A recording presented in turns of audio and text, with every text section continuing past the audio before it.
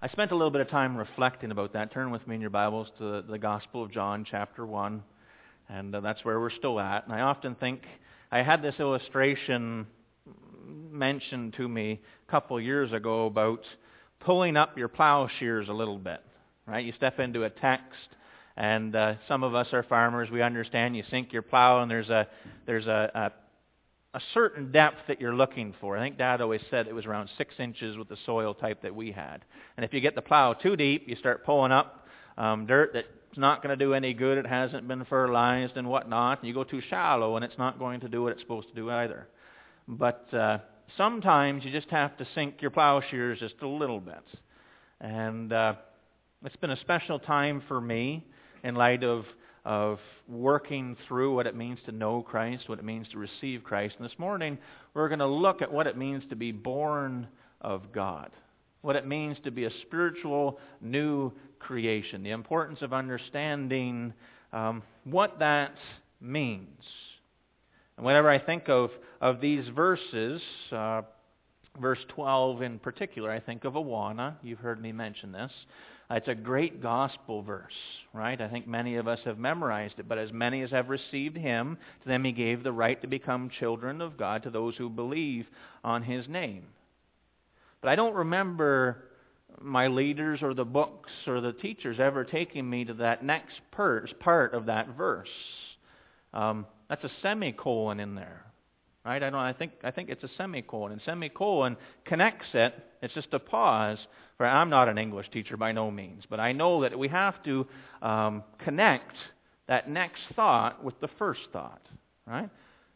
But as many as have received Him, to them He gave the right to become children of God, to those who believe in His name, who were born, not of blood, not of the will of the flesh, not of the will of man, but of God. How many have sat down with a kid in Awana and explained that second verse, connecting that with them? It's an interesting thought, and in light of me going to Ontario with a heart burden, the Father's burden, to explain the importance of these things to my son before baptism, right? It's out of that these three thoughts came: receiving Christ, knowing Christ, receiving Christ, and understanding what it means to be born of God, what it means to be born of God again. And I better pray to get my tongue wrapped around this. Dear Heavenly Father, Lord, we do thank You for this time. Lord, I thank You for these truths that You've given us.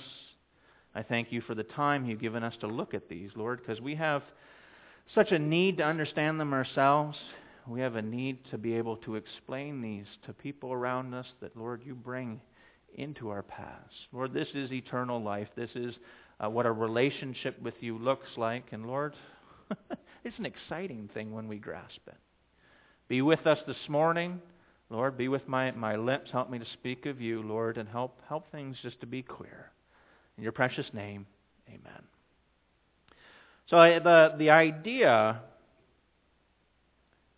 of leaving the topic of spirituality out of our faith is to try to live life calling ourselves Christians, but trying to live life on empty. Does that make sense?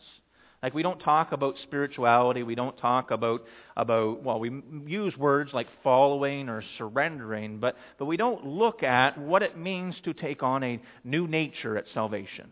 We don't talk about what that new creation actually means. And if we don't talk about it, to leave that out is just calling ourselves Christian and trying to live life on empty. I ask the question, have you ever been there? Have you ever been living a Christian life on empty? Because each of us in this room, I really know what a comforted heart feels like. We know what it feels like to experience peace when we read that verse. Right there, that verse that just hits the mark. Or we come in after a hard week into the Lord's house, and that hymn is sung, and we're like, Lord, I needed that.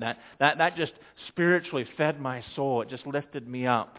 That verse over the radio, right? The oddest time a song comes over, not the country station, not any station, but the Christian one, right? And it feeds you. It lifts you.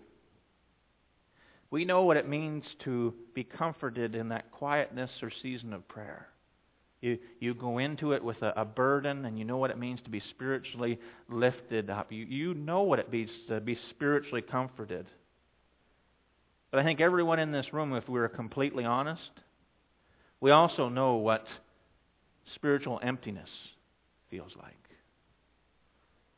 We know what it feels like when we're not where we need to be before God. We know what it feels like when there's sin in our lives. When the lusts of the flesh start creeping into places where they really have no place. We know what it's like to be angry or feel malice towards someone. We know what it feels like, that emptiness, when we're not faithful in our prayer lives, when we're not faithful in spending time in His Word. You look for the Holy Spirit in your life. You look for Him. You look and you reach out and you grasp and you ask Him to move in your life.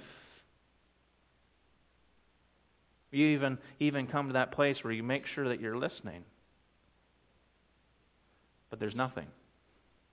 I think we've all been in that place. Spiritually empty. You're reaching, you're listening, you're like, Lord, you have to do something here, and there's nothing. The Apostle John went through this himself. As we think of the importance of him including these truths in the prologue of the gospel, we can't forget that John started out himself at square one. John went through these things himself. Now, Friday morning at breakfast time, and this will kind of give you a little insight as to how much you need to pray for my wife. I had this thought. Friday morning at breakfast, she wasn't even done her first coffee yet. John himself started at square one, the Apostle John writing this. He had to be introduced to Christ. You think at the very beginning. I had never really thought about that. He had to be introduced to Christ. He had to be introduced himself to the concept of spiritual life. The concept of Jesus being and bringing spiritual light that shines, not in the physical way, but the spiritual darkness of man's hearts. He had to be introduced to Jesus as being Creator. Can you picture that? Jesus teaching and Jesus saying, I am the Son of God. I am the Creator. I am who I am. And you going, man, I'm looking at you. John himself had to start from square one. John had to work through, by faith, the concept or the idea of spiritually receiving Christ. John had to work through the idea of spiritually receiving that new nature in Christ. Being born again, adopted by God. We can't forget that this man was a Jew. This man was a Jew. Now, all this is leading us to the fact, and the thought was, John started out clueless. John asked the questions. You read it all through the Gospel of John. He asked the questions. John made the mistakes. All right, we see John falter. He was one of the sons of thunder. Okay, he did things because that's what men do. We do things, and then we have to think about it. And this is me connecting myself. Remember, Jeremy, this was all new to John at the start. Just like it was for me, and this is me getting personal, just like it was for me 5 years ago. When I took hold of Christ, I shared that last Sunday, when I took hold of Christ, this became brand new to me. I realized that my life needed to look like this. I needed to know what John is saying. I needed to know who this Jesus is. And my wife says all the time, Jeremy, I don't know where you're coming from. And I'm like, sometimes I don't know that either. But she says, you approach everything just like you're a new believer. I ask those questions. I looked at where we begin. And that's because I do. Because I've lived not knowing. I've lived not having the Jesus of this Bible leading and guiding me, and I know that I need to know who He is. Are we ready for my thought Friday morning at breakfast? Yeah? The Gospel of John is written around AD 90, right? John is an old man. He's got it figured out now, right? He's inspired by God, the Holy Spirit, and he's looking back, writing to these churches of what they need to know, right? Well, John, at this point himself, as well as the churches, have the Pauline epistles. Okay? They have all the letters that Paul had written to the churches about the theology, right? We know that. They had the theology, they have the doctrine that they're supposed to be teaching, and they have the practice. So they have this. And in AD 90, the churches are not exactly where they need to be. So John is writing to the churches who had all the theology, the doctrine, and practice. And he's basically telling them, you need to read the epistles of Paul with the Gospels side by side. Don't get caught up in the theology and the practice and the doctrine without having Christ in that picture. John is writing this Gospel, bringing Jesus in to teach them the theology. Because Jesus does the same thing. He teaches us. He shows us the theology. He shows us the doctrine. He shows us the practices that we're supposed to live. It's the spiritual side of things. John is bringing Christ into the picture to unify a Christ-centered theology, a Christ-centered doctrine, and a Christ-centered practice for the church. Please pray for my wife. That was Friday morning at breakfast table, okay? But it makes sense, doesn't it? We can't read the epistles of the New Testament without having the gospel of Jesus open right beside it. He needs to be the center of what we believe. So that's leading this study, and this will be the last day that we spend in the prologue. But we've looked at spiritually knowing Christ, that gnosko, that stepping into an intimacy with Christ, that being engaged in Christ, the importance of a believer understanding that. We've looked at spiritually receiving Christ, the Greek being lambano, and it meaning to take hold of Christ, take hold of Him. And that's such an important thing for us to understand as believers, new believers. We can't change ourselves. We can't do this Christian life on our own. We need to take hold of Christ. And this morning, we'd like to look at spiritually being born of God, what it means to be a new creation spiritually. And that's all in these two verses here. Verse 12, but as many as have received Him, to them He gave the rights, or the power, or the privilege, the authority to become children of God to those who believe in His name, who were born not of blood, nor of the will of the flesh, nor of the will of man, but of God. When you approach the topic of salvation, whether that's with our SWAT group, our ministries, our prayer meetings, or conversations outside of these walls, when we approach the topic of salvation, how important is it to understand that it's spiritual? How important is it to understand that it's spiritual?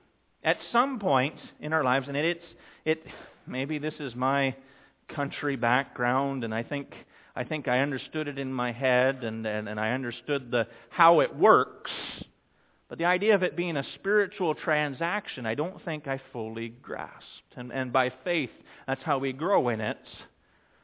But Romans 10:17 tells us faith comes by hearing, and hearing by the Word of God. So at some point, I just want to work through the salvation process to make sure that we understand it's spiritual. At some point, we heard the gospel. All right, we heard somebody sharing with us that we're sinners, for all have sinned and fall short of the glory of God. We understood, we're hearing it with our ears. Somebody took the time. That's why evangelism is so important. Somebody showed us from 1 Corinthians 15 that Christ died on the cross for our sins.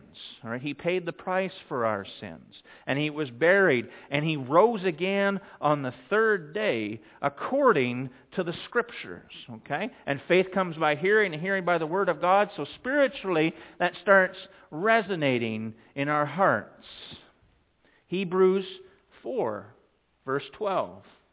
We know that verse real well. I got a lot of things rattling around. The Word of God is living and powerful and sharper than any two-edged sword, piercing even to the division of soul and spirit and of the joints and marrow, and is a discerner of the thoughts and intents of the heart. So as you heard that gospel, spiritually that starts settling in on your soul and spirit. All right? God starts using that. Turn with me to John chapter 16, verse 8.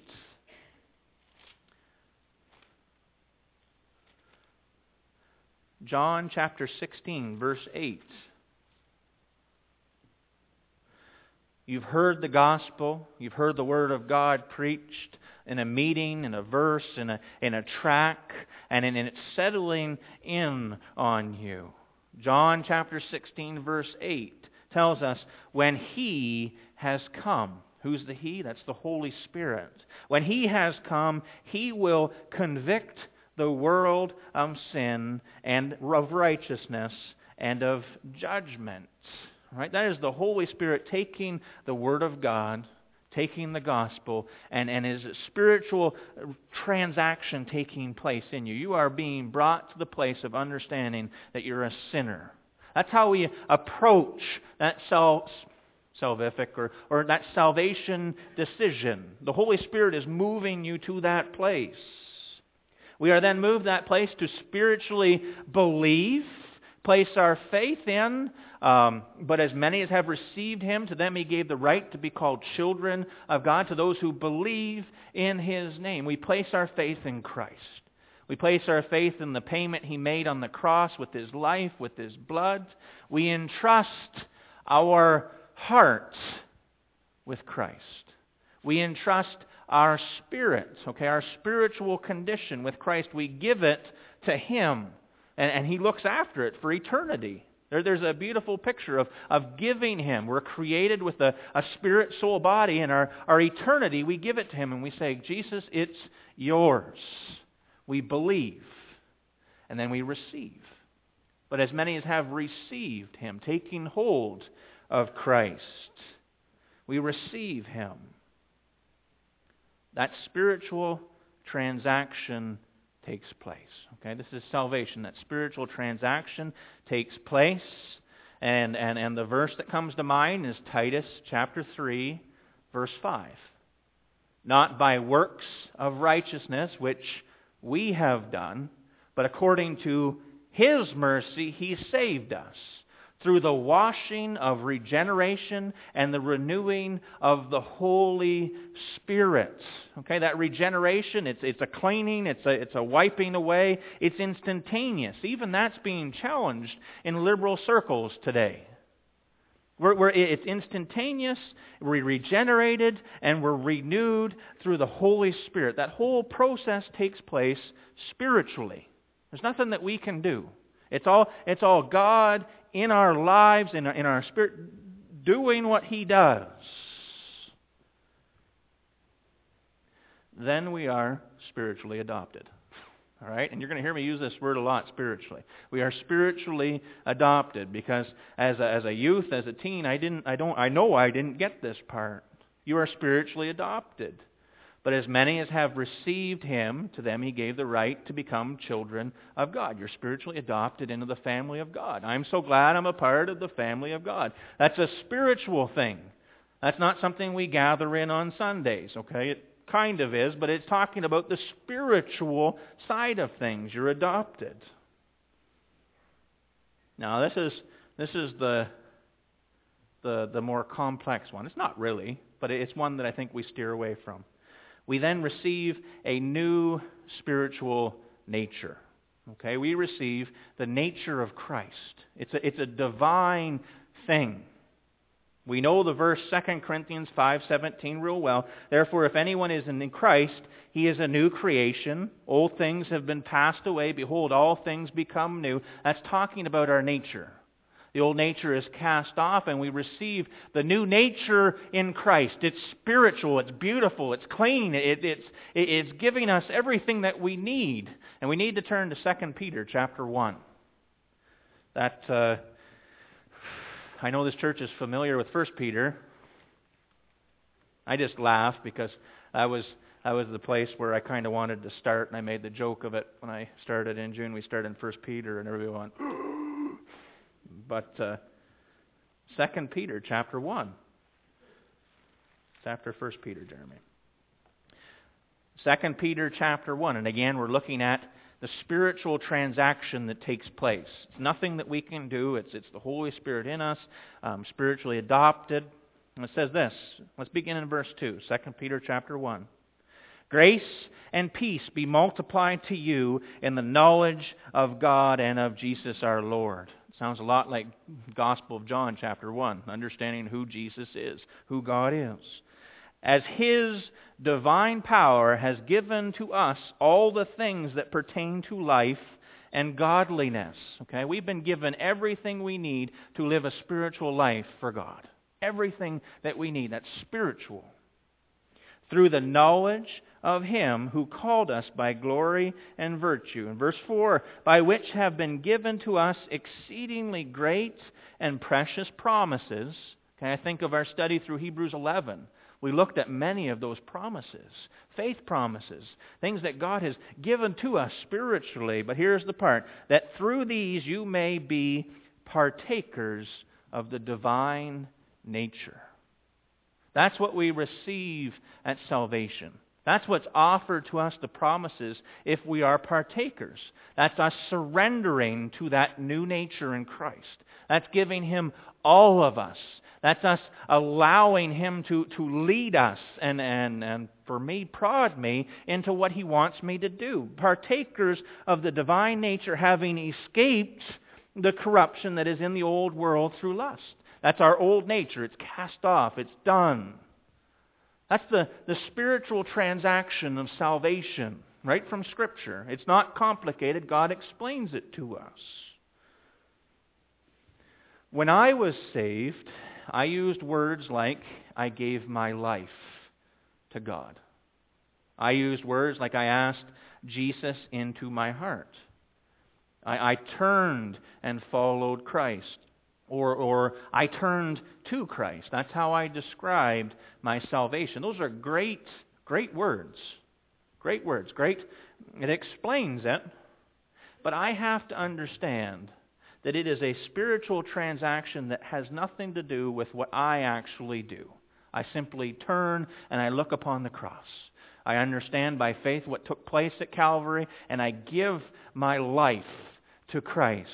It's nothing that I do. I simply give my spirit, I give my heart, I entrust Christ with it for eternity, and then it's His. Then it's His. Who were born not of blood, not of the will of the flesh, not of the will of man, but of God. God did the rest. God did the rest. That's when you approach salvation. When you approach the Christian life or sanctification, how important is it for us to understand that our Christian life is spiritual? How important is that? Colossians chapter 3, verse 9 and 10, and I'll just read this one for you. Do not lie to one another, since you have put off the old man with his deeds. What's that talking about? That's talking about our old nature. Okay, we've received the new one in Christ, Christ's nature. We've cast off the old one, old man with his deeds, and have put on the new man. New man. Who's the new man? Christ's nature. We put on the new man. We're a new creation. Put on the new man who is renewed in the knowledge according to the image of Him who created him. We're renewed in the picture of who Jesus is, who He is spiritually. Now we can turn to Galatians chapter 5. This is the one that I thought there we get the most benefit of. Galatians chapter 5. The importance of understanding that our Christian life for Christ is spiritual. Galatians chapter 5, verse 16 says, I say then, walk in the Spirit. What's the Spirit? The Holy Spirit. He's talking about the leading. Right? He's talking about the surrender that's needing. He's talking about that spiritual connection. It's no longer us in the flesh. Walk in the Spirit, and you shall not fulfill the lusts of the flesh. Just for the sake of time, lust of the flesh is sin. It's wickedness. It's all the stuff that we did that we recognize does not please God. It has no place in our Christian lives, and it needs to be done with. Walk in the Spirit, and you shall not fulfill the lust of the flesh. Verse 17. For the flesh lusts against the Spirit. That idea of lust, and I'm still working through it there, it's a grasping, but the idea for the flesh lusts against the Spirit. The flesh, that sin, that things that we really do enjoy doing, that flesh lusts, it sets its heart upon, or it seeks to take the place of what the Holy Spirit wants to do in your life. So the flesh is desiring, it set its heart upon taking the place of what God wants to do spiritually in your life. For the flesh lusts against the Spirit, and the Spirit against the flesh. The Spirit is saying, no, that's sin. That has no place in your Christian life. You need to be done with it. And these are contrary to one another, so that you do not do the things that you wish. Okay, we know that battle. But it's a spiritual battle. All right? It's the flesh and it's the Spirit going at internally. Romans 7 is the go-to for that, the war that's going on in there. But the flesh and the Spirit, flesh and spiritual things, they are not compatible. Okay? They cannot work together. They're contrary. They're always opposing one another. They cannot work together. The flesh must die. When we receive and we place our faith in Christ and we give Him and we're seeking to live for Him, the flesh must die. The flesh must be cast off. The flesh must be buried. And in order to live spiritually for Christ, pleasing before God, it must be done with. Verse 24 of Galatians chapter 5, and those who are Christ's. Those are the ones that have believed. Those are the ones that have taken hold of Christ.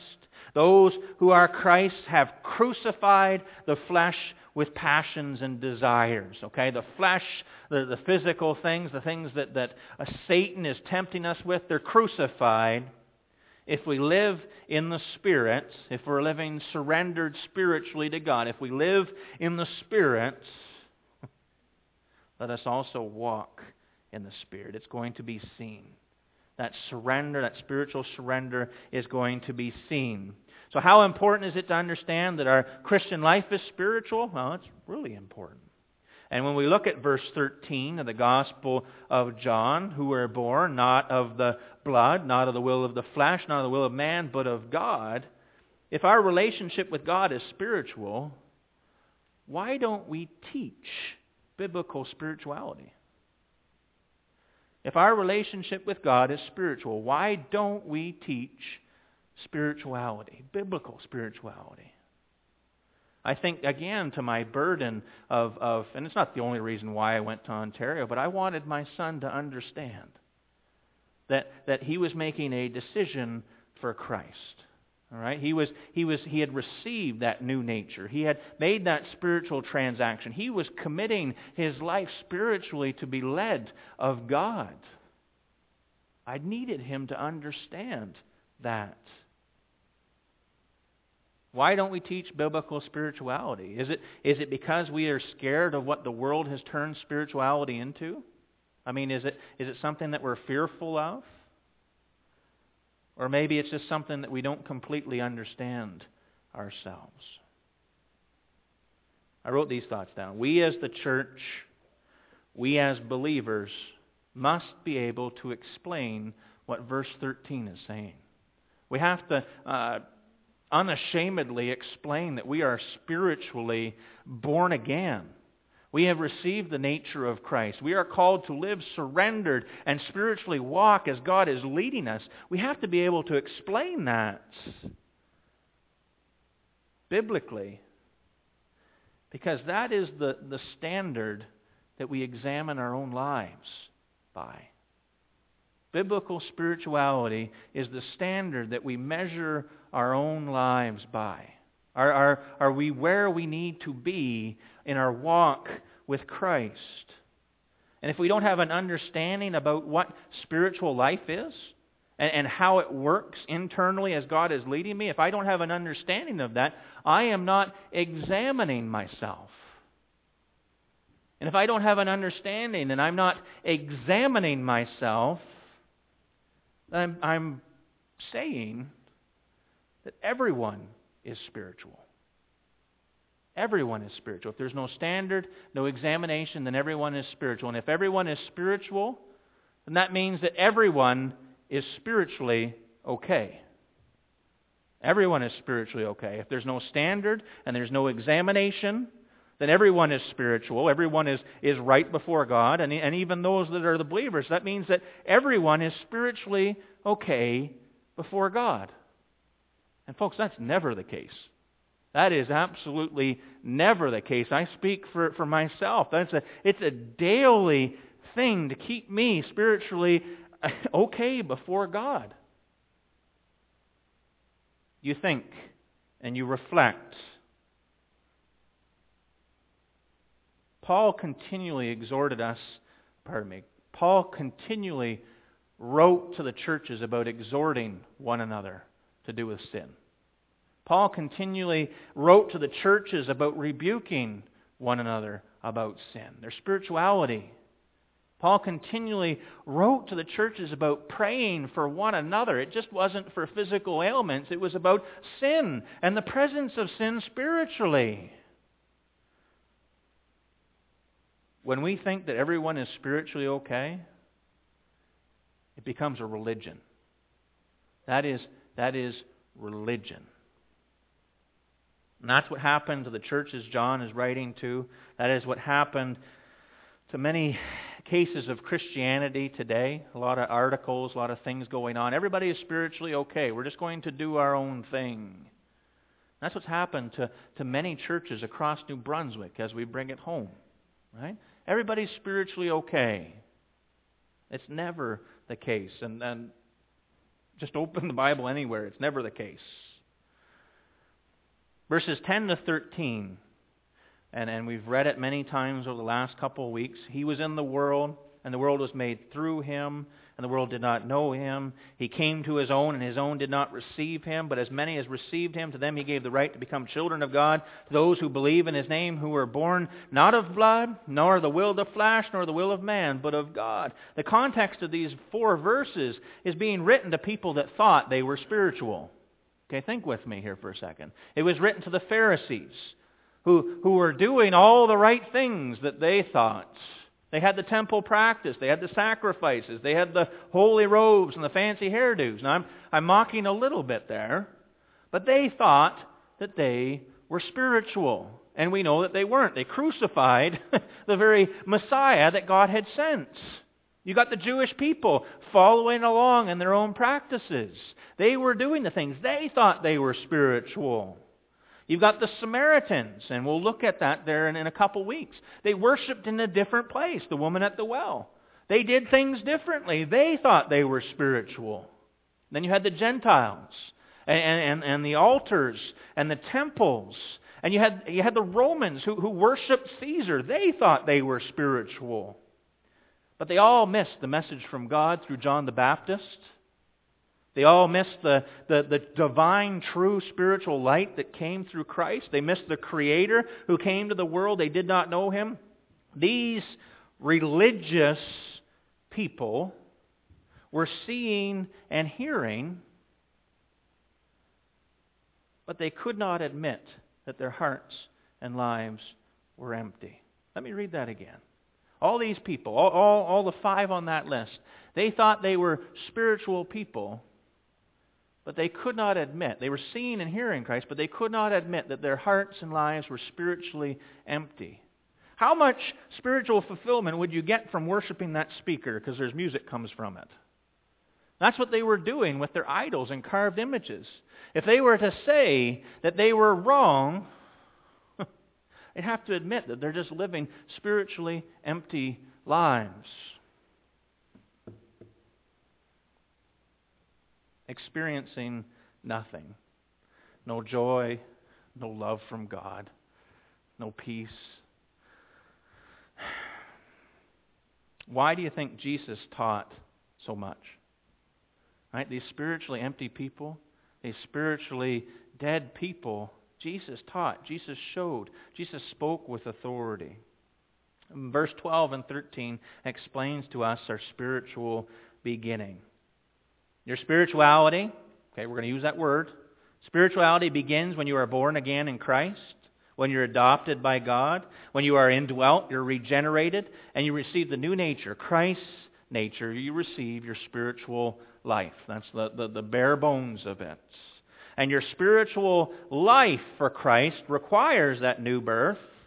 It requires receiving or taking hold of that new nature in Christ, that surrender that's needed, casting off the old sinful one, and giving your heart, giving your life, giving yourself boldly and committing yourself to a life in Him.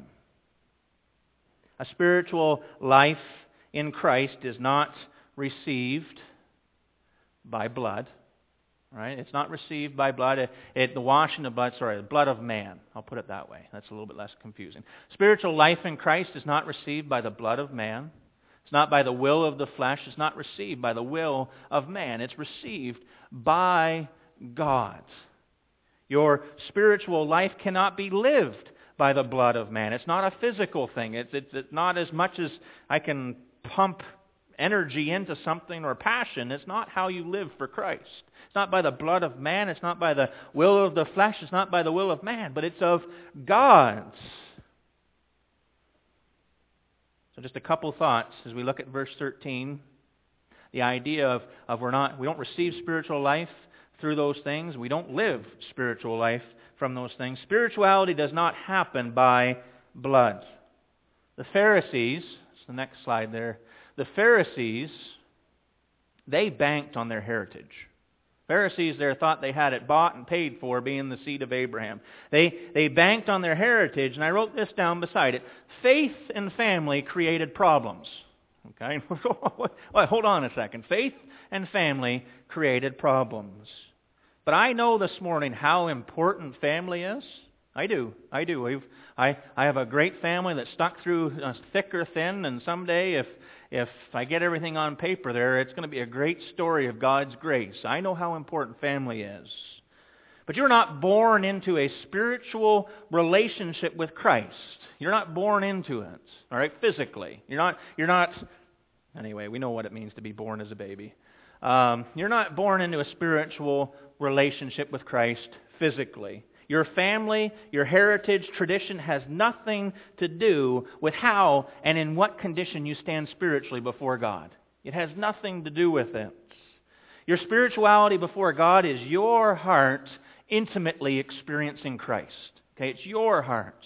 Your spirituality is your heart taking hold of Christ. You have to do it. You can't do it for the other people and those of us that have been in families where we're relying on our parents who had taken hold of Christ. It doesn't work that way. Our spirituality is your heart confessing before God.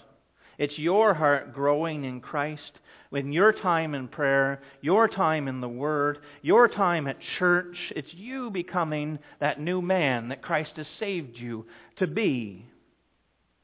That is why our conversations, that is why our testimony, that is why our intentional witness in our homes, in our community, and I wrote this down, our intentional testimony around our dinner tables about what Christ is doing in our life is so important. Think of those conversations around your dinner tables.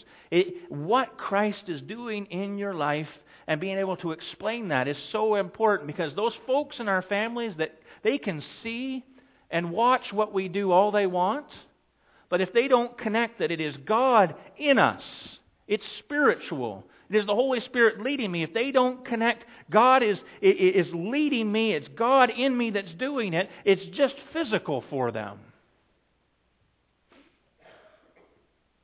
That's why our conversations about our spirituality are so important. Spirituality doesn't happen by blood.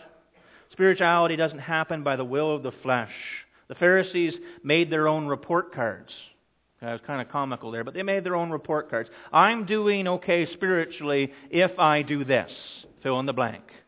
The Pharisees there, I'm doing okay spiritually if I gave X amount of dollars to the food bank at Walmart on Thursday. Okay, I am spiritually doing okay if I do this. A spiritual relationship with Christ doesn't begin by your will. A spiritual relationship with Christ being lived in life is not done by your will because it's spiritual. Galatians 5:24, and those who are Christ's have crucified the flesh with its passions and desires. If we live in the Spirit, therefore walk in the Spirit. Spirituality, and I hope we're getting comfortable with that word now.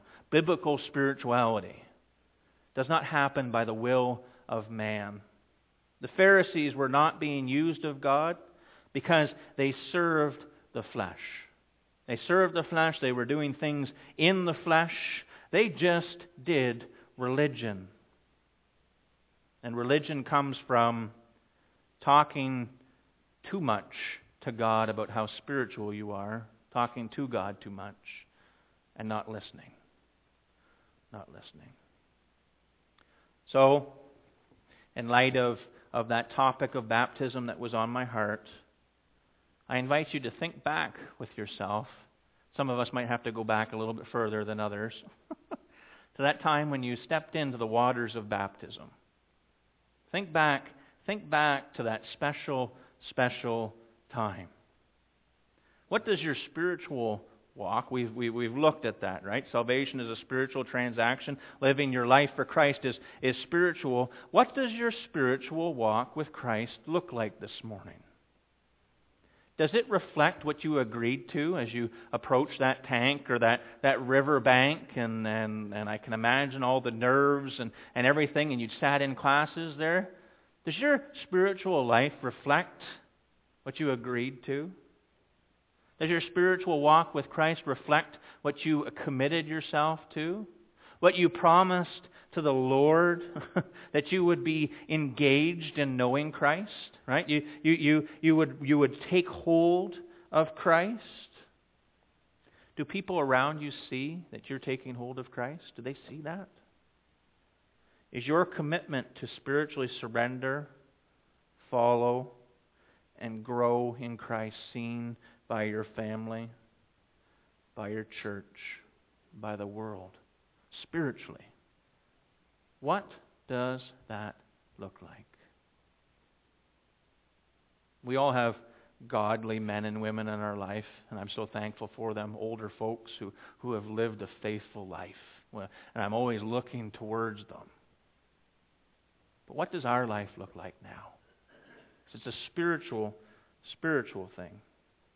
Are we one of the as many in verse 12? Because some of them didn't receive Christ. Some of them didn't. Are we one of the as many ourselves? Because it is spiritual, it's nothing of ourselves. And it can only happen one way. It only happens by coming to God. So it's a spiritual thing. It only happens by coming back to God. It only happens by starting over with God. And that's the beauty of it, the everyday thing. Personal note, and I promise this is the close. That's what I had to do. I had to start over. I had to come back to God, and I had to start over. The hardest part of being away from God and the spiritual idea of things, the spiritual surrender, the hardest part of being away from God and who He wants to be in my life spiritually is the emptiness. That's the hardest part about being away from God. It's that empty, deep down knowing that I'm not where I need to be. It's the feeling nothing. It's coming to the Bible, prayer, going to church, and feeling nothing. It's a gut-wrenching thing. This goes on for a time, and then you stop noticing it. You stop noticing that feeling of nothing. Until you need it. You stop noticing it until you need it. And that thing happens. You find yourself a little bit too deep into something, a little bit too far gone, and all of a sudden you need that spiritual relationship. You need that leading. You need that help desperately. And then it's terrible because He isn't there. I'm not talking salvific or salvation, but He isn't there because I haven't cultivated that. But then you hear that voice. I love that song, Come Home. You hear that voice, and He's calling you home. He reminds you you've been born of God. Your position is secure, but you need to come to Him. You need to come back. I wrote this thought down this morning, verse 13. You are born of God spiritually, but spiritual neglect in our lives goes two ways. Right? If we're neglecting this, if we're neglecting prayer, if we're neglecting repentance and confession before Him,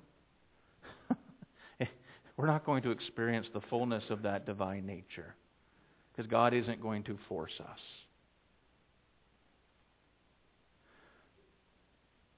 Three things. We need to repent of what we need to. Every one of us is in this place. This is a daily thing. Repent of what we need to.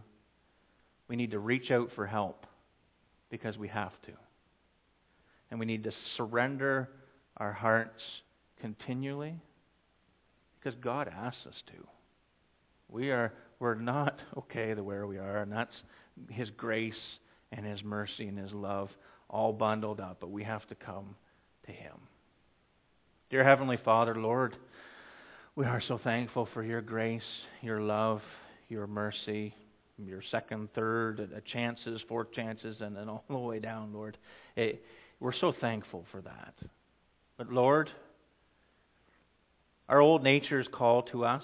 Lord, our flesh lusts after the Spirit, Lord. It fights for position, and Lord, we need help. We need the strength. We need the nudging. Lord, we need You to shave off the things in our lives that we're hardened to. And Lord, we need to get back to what it means to be spiritually surrendered to You. Lord, I pray that we do repent of what needs to be repented of. We need to ask for forgiveness for that, Lord. We need to ask for help. Lord, there's a reason why You've brought Coldstream Baptist Church together in such a beautiful, close-knit family. Lord, we're not called to do this on our own. Our spiritual walk is to be as the body of Christ. We have lots of resources, Lord. We have lots of believers around us. Lord, if we need help, we need to ask. And Lord, we need to surrender. Help us to do what needs to be done, Lord. Change us. In Your precious name, amen.